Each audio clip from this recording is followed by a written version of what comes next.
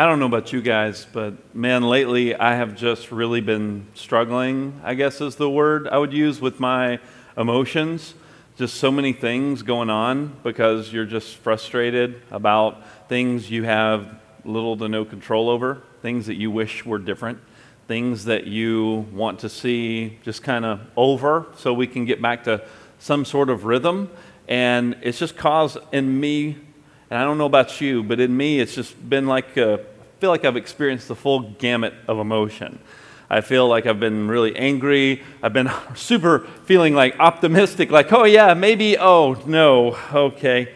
And then I may have bouts with, just sadness and grieving, and I may just, get borderline just real funky and like just not really thinking straight. Because when you get really emotional and all your emotions are kind of just in a flurry, you're not really thinking really straight, and you're really not in the best position to make the best decisions when your emotions are all over the place. Have you ever made an impulse purchase before? Anybody? A few of you are willing to admit it. Wow, we have some honest folks in the room. It's going to be a good message today. If we're starting off honest, yeah, I've definitely made an impulse purchase. I remember when my wife and I first got married, 19 years ago, we made a lot of impulse purchases, and then we got it all fixed, and we never do it anymore. No, I'm kidding. We still, at times you have that buyer's remorse, or, oh man, I wish I wouldn't have spent that money on that, or I wish I wouldn't have done that. And we've all kind of experienced that. In the movie Star Wars, I remember that Obi-Wan Kenobi told Luke Skywalker, when he was first learning to use the Force, he said, Luke, trust your feelings. Trust your feelings, Luke. That's horrible advice. That's like really, really, really junky, bad advice, because your feelings will lie to you, right?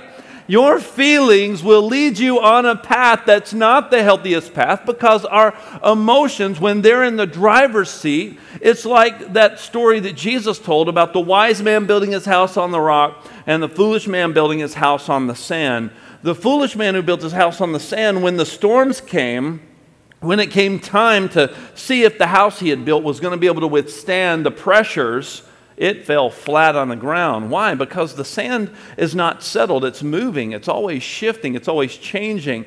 Have you ever built something you were really proud of in the sand, like a sandcastle or some sort of sculpture, and you were like, wow, I've spent a lot of time building that or digging that hole or whatever, and then here comes the tide and boom, it's gone, because that sand, it's shifting, it's moving, just like our emotions. Our emotions are always shifting. Our emotions are always moving, but yet at the same time, God gave us emotions, so we can't say, let's unplug and let's all be robots and not be emotional people either. So there's like a balance here we have to learn, that we have to grow in maturity. We have to anchor our emotion, and we have to learn how to do that. Emotions are good, but they can become unhealthy without wisdom. Knowledge is good, but it is nothing without love. Do you remember the story of the church in the book of Revelation chapter 2, the church of Ephesus? Let's just flip over there in Revelation chapter 2, and let's reread that, because I think it's really relevant to where we are in our world today in Revelation chapter 2. Remember, Jesus is showing John this vision, and John's writing this vision down, and he's writing a letter to 7 different churches, and he writes to this church in Ephesus, and he's talking to them about their current state. And he's going to tell them, you're doing some things good, and then he's going to tell them you're doing some things, not really so good. So Revelation chapter 2, let's read verse 1 through 7. To the angel of the church in Ephesus write, the words of him who holds the 7 stars in his right hand, who walks among the 7 golden lampstands, I know your works, your toil, and your patient endurance, and how you cannot bear with those who are evil, but have tested those who call themselves apostles and are not, and found them to be false.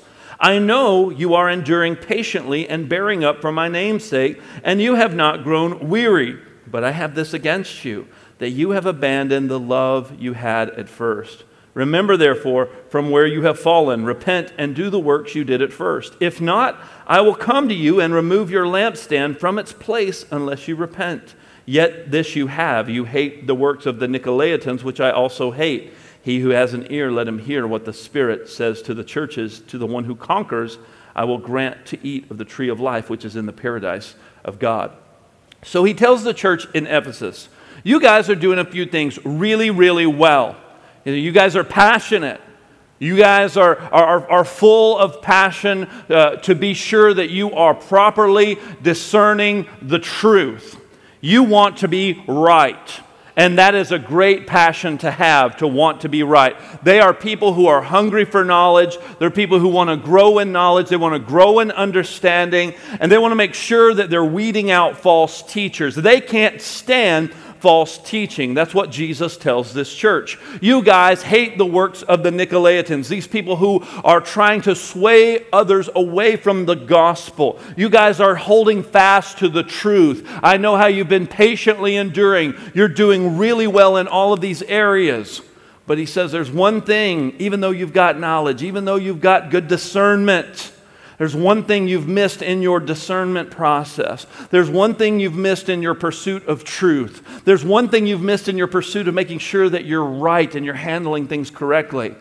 You actually left your first love in the process, because knowledge has the tendency to also mislead, because knowledge can be something we become very puffed up with. And we actually forget that we're loving God because we become more in love with being right and proving that we are right, that we miss out on loving God ourselves.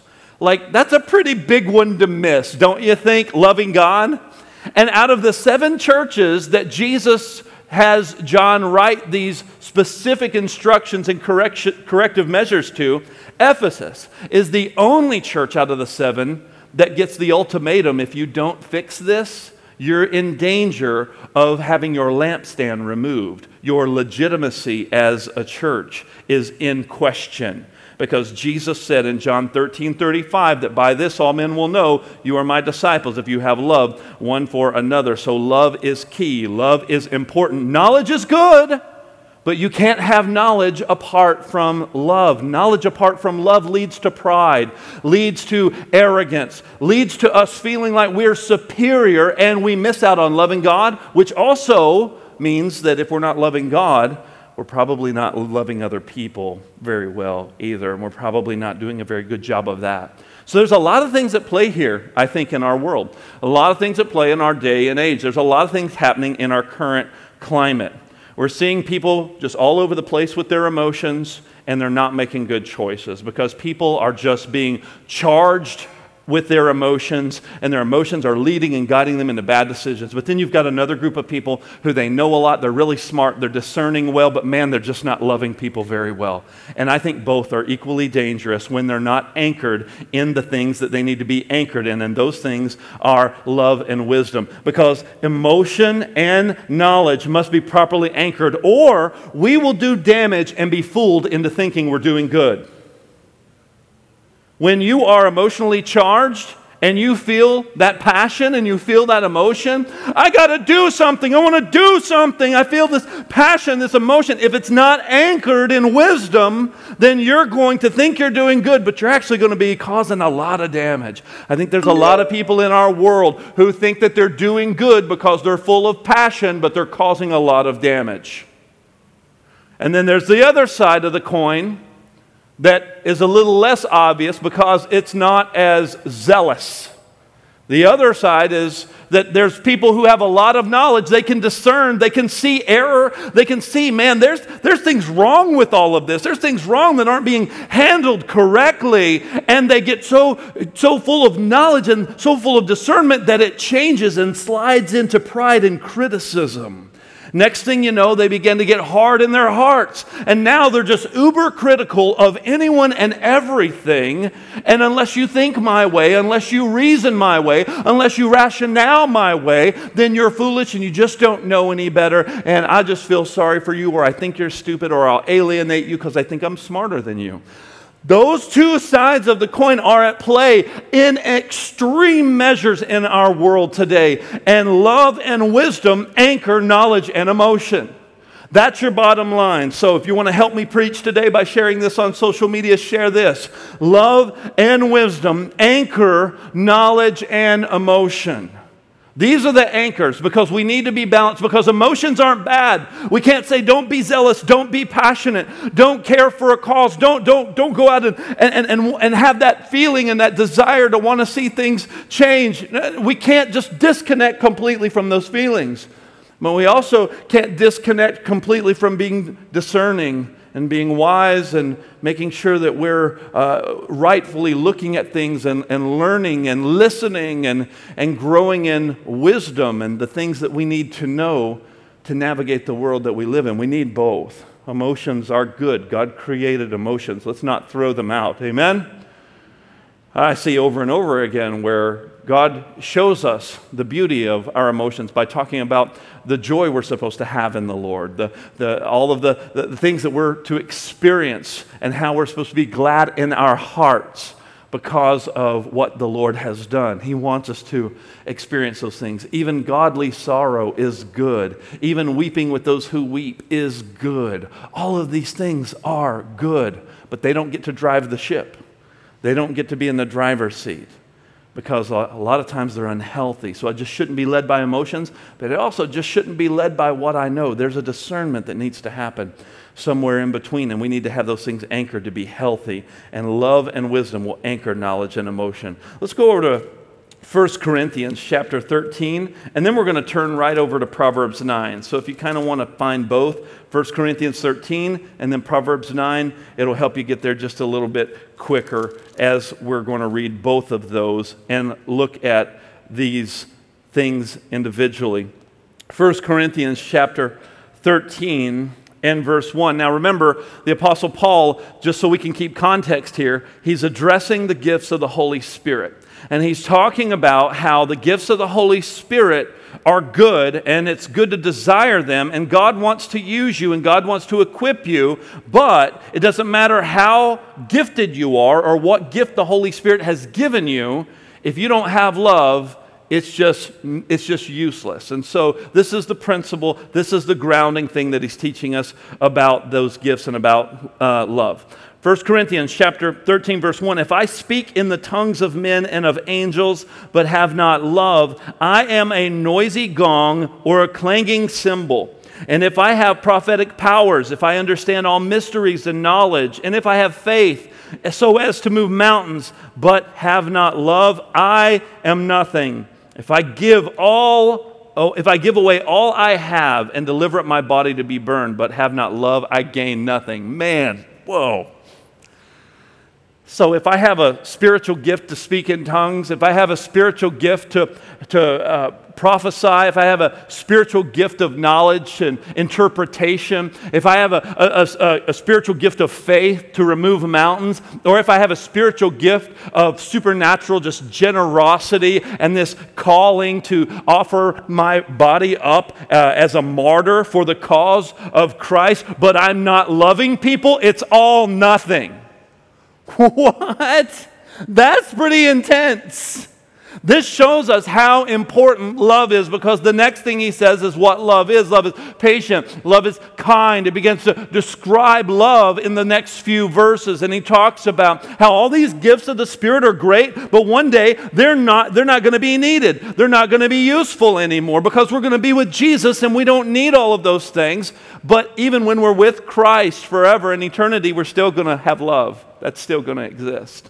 That's still going to be around. And so love is so important for us to understand. It is grounding us as Christ followers. Because if we can do all of these spiritual things, if we check all the spiritual boxes, but we don't have love, we're just like the church in Ephesus. We're just like that group of people who, they know a lot. They're really smart people. Man, they're discerning. They're calling out false teachers. They're right on a lot of things, but they forgot to love God in the middle of their pursuit of being right. Let's turn over to Proverbs chapter 9. Proverbs 9.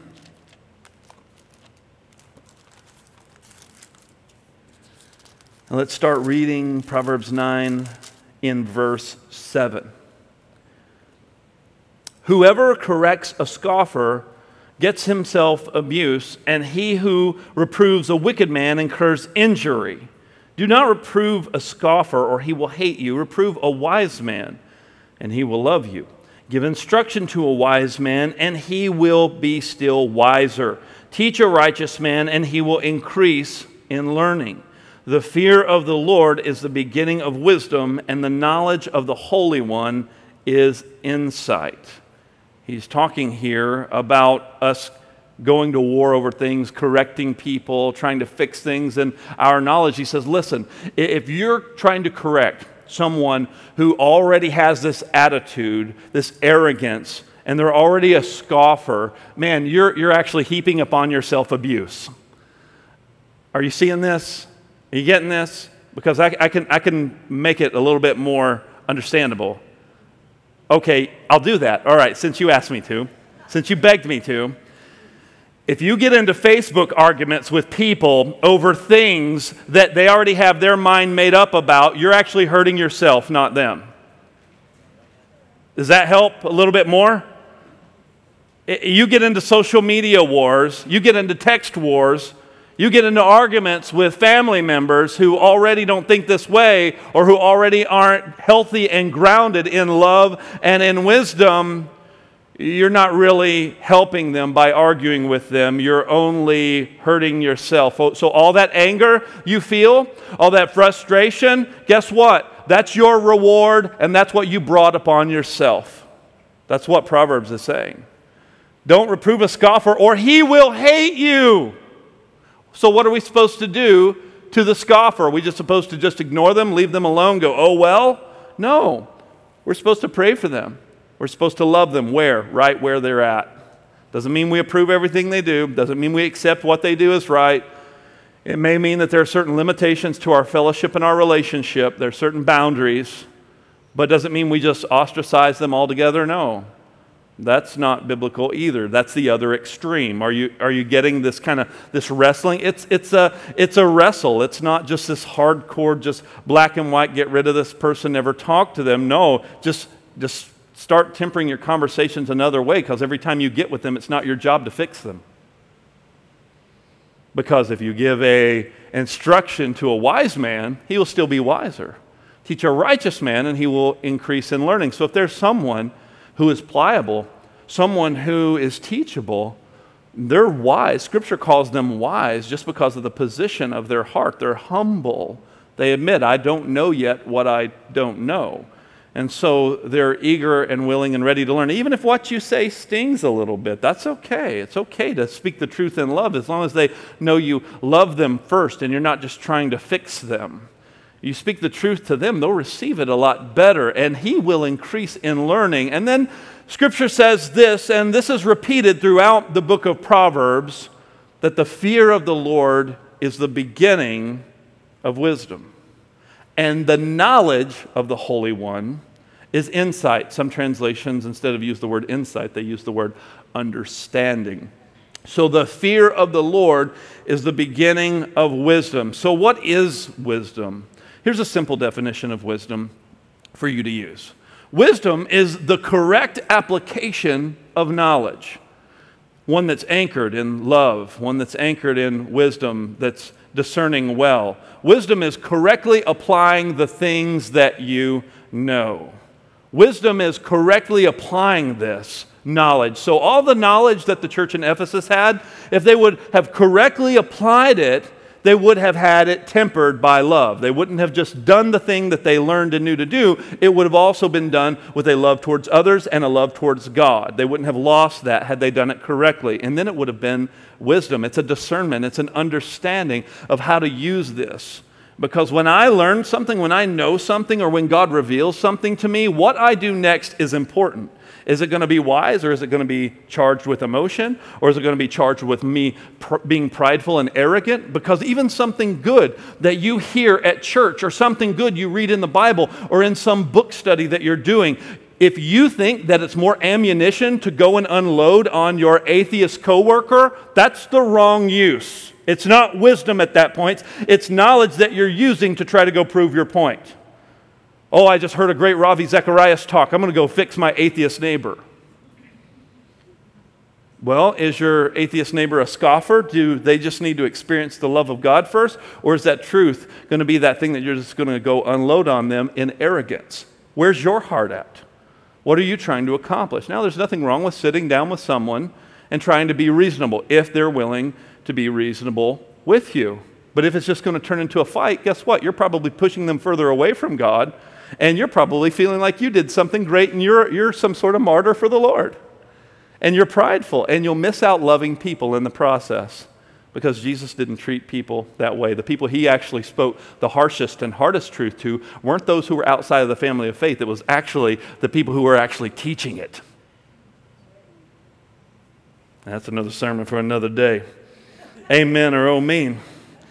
So if we know wisdom's the correct application of knowledge, then what does fear of the Lord mean? Because we sing songs about loving God, and we think about God in terms of like love, and that makes us feel warm and fuzzy inside. Yes, feel warm and fuzzy towards God. That's great, but also fear Him. It's not just respect. I always really get frustrated when people just say fearing the Lord means respecting God. No, it is a healthy fear of the Lord, because I'll give you a few scriptures. In Joshua chapter 1, when Joshua is going to inherit the leadership of the Israelites after Moses died, he pleads out to God because he's going, man, God, I don't know if I can do this. I feel just unqualified. And then the angel of the Lord shows up to encourage Joshua and tell him to be of good courage, not to be afraid. And he gives him some instructions. And when the angel of the Lord shows up, guess what happens? The scripture says in Joshua chapter 1 that Joshua fell on his face like a dead man. He thought, oh no, I am dead. I am dead. Oh no. And then what's the very next thing the angel of the Lord says after he's in that position? Don't be afraid. Here's the one that messes me up more than that. John, the disciple Jesus loved. The disciple that when Jesus was hanging on the cross, he looks down and he tells John, you see my mother Mary? She's now your mother. Take care of her after I'm gone. Like he basically charges John as a part of his family to take care of Mary after his crucifixion. John was always there in the inner circle. He was in the Peter, James, and John, the inner circle of Jesus' 12 disciples. I mean, he calls himself the disciple that Jesus loved. But if I wrote a book of the Bible, I would say Derek, the disciple Jesus loved too. But I don't know. But anyways, John, in the book of John, he's regularly saying, John, the disciple Jesus loved. But then in the book of Revelation on the Isle of Patmos, get this. On the island of Patmos, the same guy, he's an older man now, he's been exiled to the island of Patmos just to live out the rest of his days, and he was arrested and thrown there in exile for preaching the gospel. And then Jesus shows up to John to give John the revelation that he wrote the book of Revelation. And the very first scene that we kind of see opened up in the book of Revelation talks about how Jesus appeared to him. But this wasn't like Jesus of Nazareth walking around on the streets, disciple, Jesus love, let's hang out, let's eat some fish. This was like Jesus in his glorified state. And the Bible says John fell on his face like a dead man. Oh my goodness. There was like a, what is this?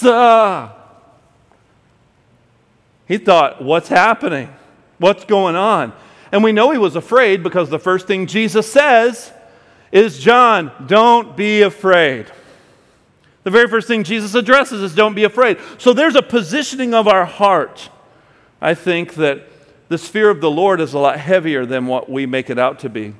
It's He is God who brings us close. He's that loving Father. He's that one that we can approach boldly and in our time of need. He's the one who's loving and caring, yes, but He's also God who speaks and worlds are created.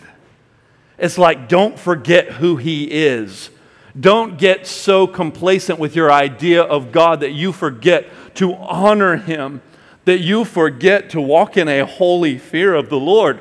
I think that a simple definition of fearing the Lord could be this: taking God very seriously.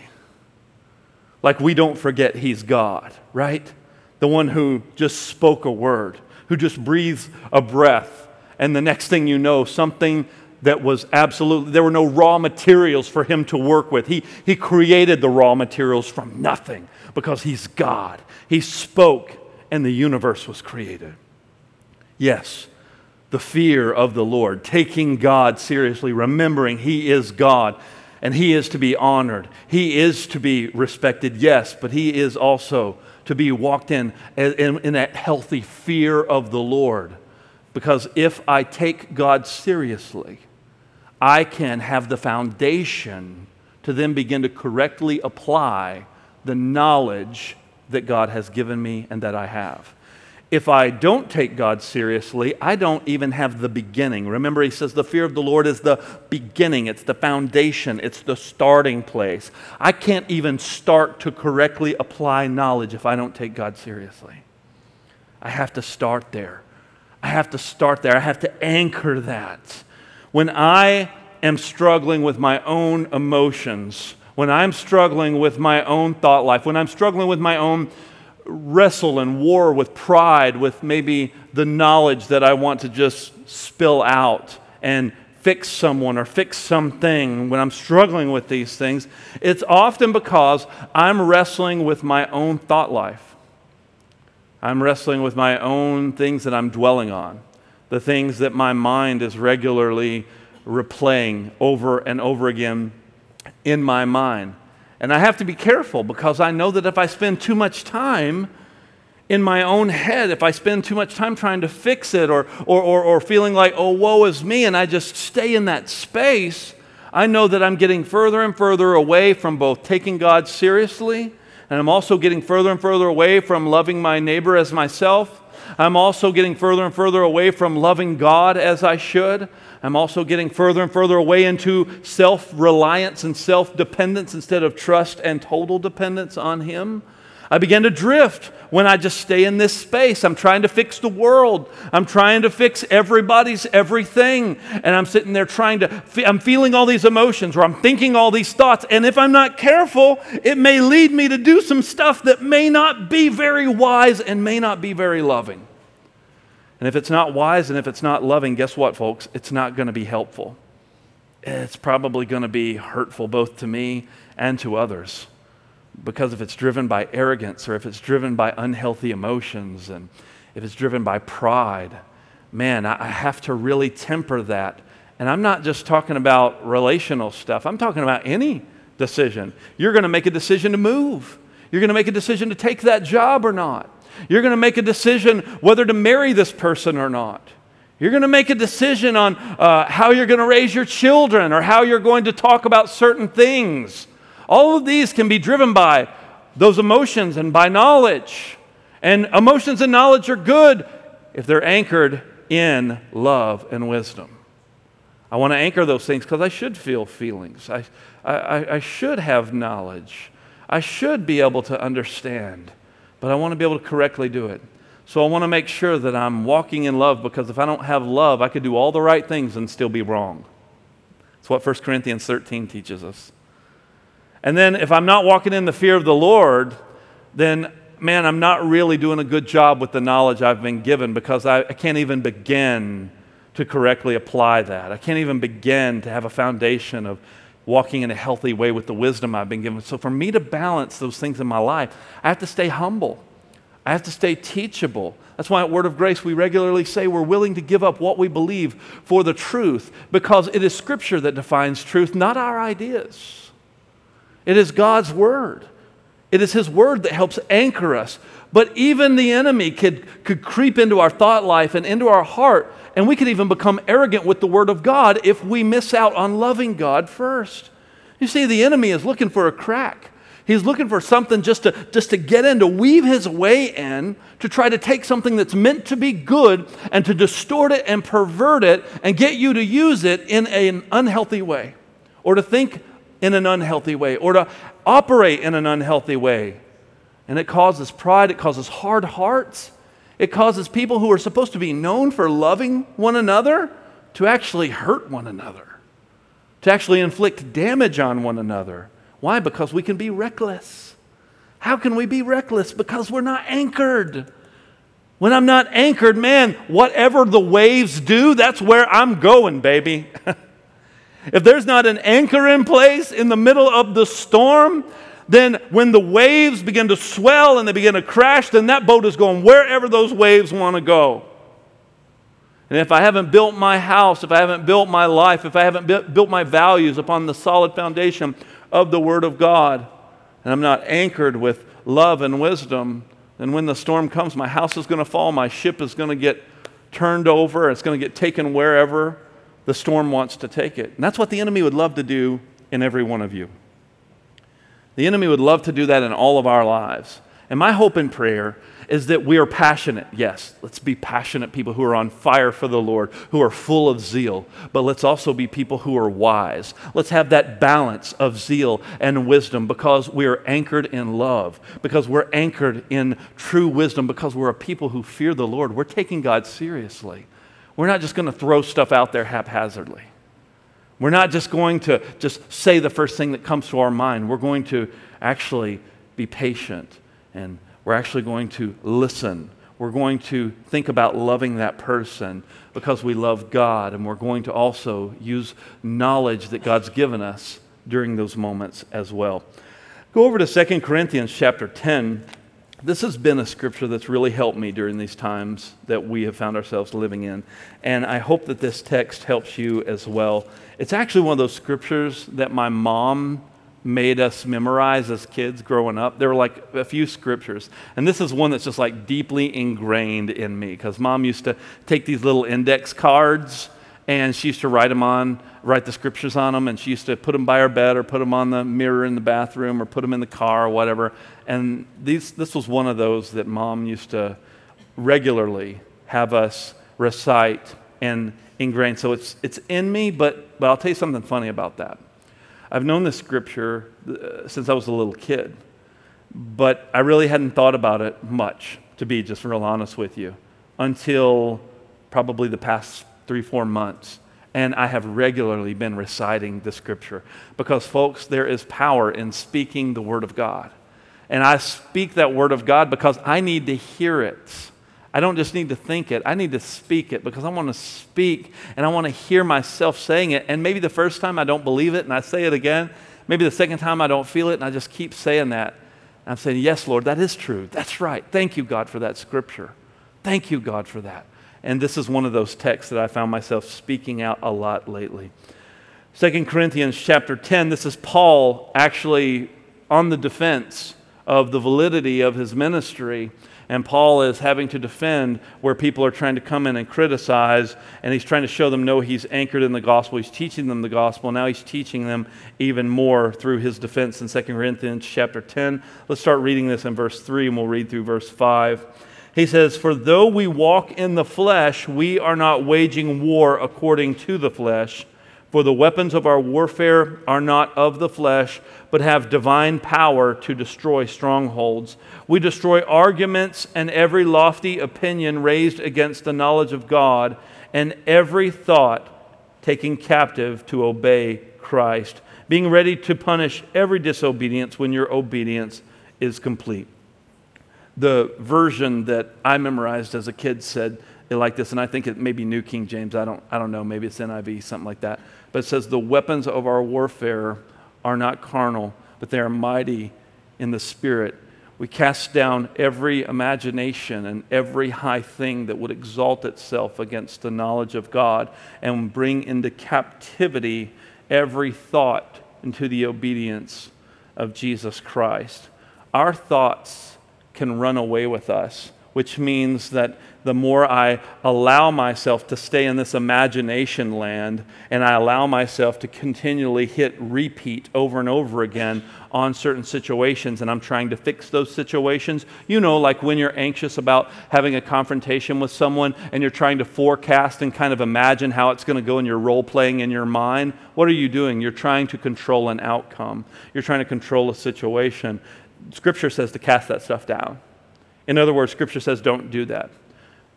Destroy the crystal ball. Stop trying to foretell the future and stop trying to control and manipulate. Because anytime you've tried to think of the things that you were going to say to someone when you actually sit down with them, you probably didn't say a whole lot of those things you sat there and worried about saying.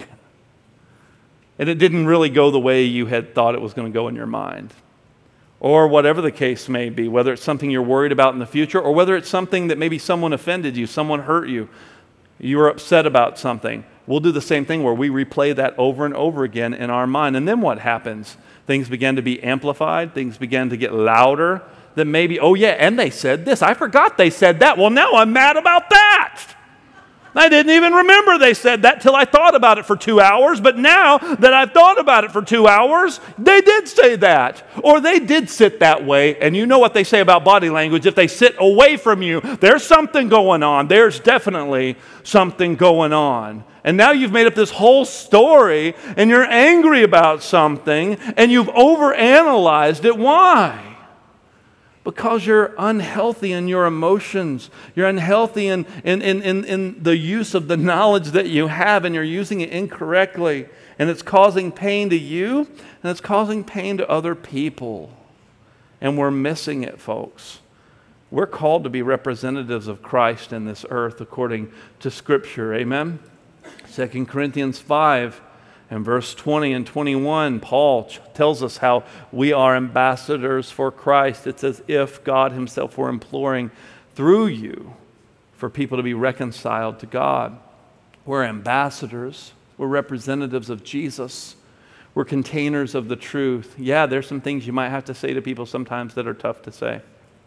But we have to do so with knowledge and wisdom and love and truth and in a healthy emotional state. Because what you fill your mind with influences your behaviors and influences your decision making.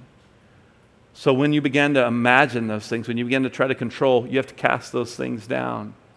I've been doing this lately, and can I tell you, it's been freeing for me personally. I'm a person who my entire life, just to be real vulnerable with you for a moment, my entire life, I kid you not, I've struggled with anxiety. I've struggled with nervousness. I've cared too much about what people thought about me. And I wanted to make sure I was coming across a certain way and want to make sure I was being heard and understood. And then even after I would talk to someone, I would worry about it and have knots in my stomach. And I've lived in torment my entire life. I thought, honestly, as I got older, it would just kind of go away. Like I would grow up and I would grow out of it. But that wasn't the case. It actually got worse as I got older. And I began to get depressed thinking, what's wrong with me? Why am I feeling this way? Am I broken? You know, it seems like everyone else is so confident, and here I am, this insecure person. And the Lord showed me through this text that my mother instilled in me as a child that I have been spending too much time in vain, wrong, unhealthy imagination, and it's causing unhealthy emotional responses, and it's an unhealthy pattern. So what do I have to do? My weapon is not a carnal weapon. It's not a natural weapon that I fight this with. It's a spiritual thing. And that's what Paul was saying.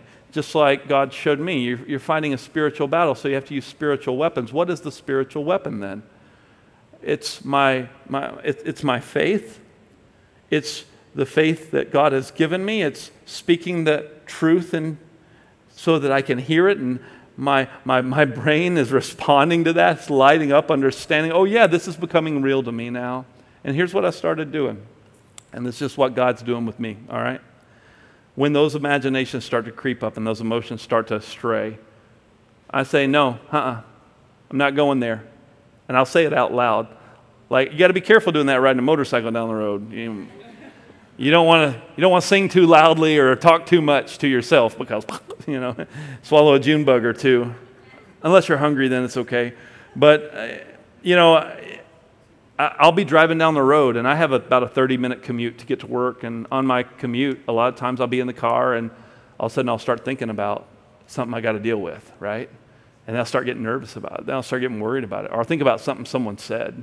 Oh, man, I'll start getting nervous about it, start worrying about it. And I go, no, I'm casting down that imagination. I'm not going to dwell on it. I'm not going to feed that. I'm not going to let that thing grow in my heart and in my mind. And God, it's like this, you guys. I kid you not. It's like if there were a cartoon thought bubble above my head and someone took a pen like they do in like cartoons and they just popped it. And God just given me, I'm just going, no, I'm not going to dwell on that. The weapons of my warfare, the spiritual warfare, they're mighty in God. They're mighty in the Spirit. I cast down that imagination in Jesus' name. No, I'm not going to dwell on it. And it'll try to come back and I'll say no. I said, no, in Jesus' name, I'm not going to think on this thing. The enemy's trying to plant thoughts. The enemy's trying to get me to dwell on things. And I said, no, I'm not doing this. I want to be healthy. I want to be anchored. Lord, help me. And I'll pray, God, help me to be anchored. Help me to be healthy. Can I tell you, I found so much freedom in that? And then it just came alive to me. Wow, God, you are the ultimate supreme authority over my thoughts. You are the ultimate supreme authority over my emotions. You are the ultimate supreme authority over everything that's happening, God, to where whatever's going on in this world, I don't need to be afraid. Whatever's happening around me, I don't need to be fearful. I don't need to let fear take the wheel of my life. I don't need to let anxiety dominate my days any longer because I've been set free in Christ. And I have to begin to see myself in Christ as a free person. And if I see myself as one who Christ has set free, I am no longer obligated to operate and think like I did before I knew Christ. I'm now a son of God. Amen, church? And if I'm free, Scripture says I'm free indeed. I am really, truly free. So take God seriously and remember the gospel and renew your mind. Scripture talks about this. We need to think in line with the way God wants us to think, and that comes through that washing of the water of the Word of God. That comes through us being people who are diligent to invest Scripture on the inside of us. So when the enemy wants to come in like a flood, the Spirit of the Lord lifts up a standard against him. You've got to invest those things in you. Just like when someone is trained to do something, you never know when you're going to need that training in that moment. But when that moment arises, that training kicks in because there's been something invested. I know how to handle this situation. I know what to do in this moment. And you may forget for just a second, but the Holy Spirit's so good. He's such a good teacher, and He brings back to your remembrance the things you need to know, the things that are godly, the things that are placed on the inside of you. And the Holy Spirit is there with you to help you. So connect with others in Christ-centered community, people of faith who also love God. That will help you to have healthy influences in your life, both through Scripture, both through Christ-centered community, because we need to learn how to discern healthy emotions from unhealthy ones. We need to learn when to speak and when to be silent. We need to learn to respond, or even if we should respond, or how to respond. We need to learn these things. We need to grow in these things, because sometimes you're being really foolish, and the Bible says that even a foolish man seems wise when he doesn't open his mouth. Sometimes we don't need to always just speak out loud. Sometimes we do. And we need the Scripture, the Holy Spirit, and godly counsel to help us to know when to speak, what to do, how to navigate, how to respond. So I want to correctly apply the knowledge that I have. I want to correctly navigate emotion so I don't get caught up in the pressure of fear. So I don't get caught up in this anxiety that our world is feeling. So I don't do damage when I think I'm doing good. So I don't act foolishly and hurt my Christian witness. And so I don't do damage to other followers of Jesus or those who don't know Jesus yet. That I'm a healthy witness and a healthy ambassador of Christ. Love and wisdom anchor knowledge and emotion. Love and wisdom anchor knowledge and emotion. So God, help us do these things. Help us to be anchored in the gospel.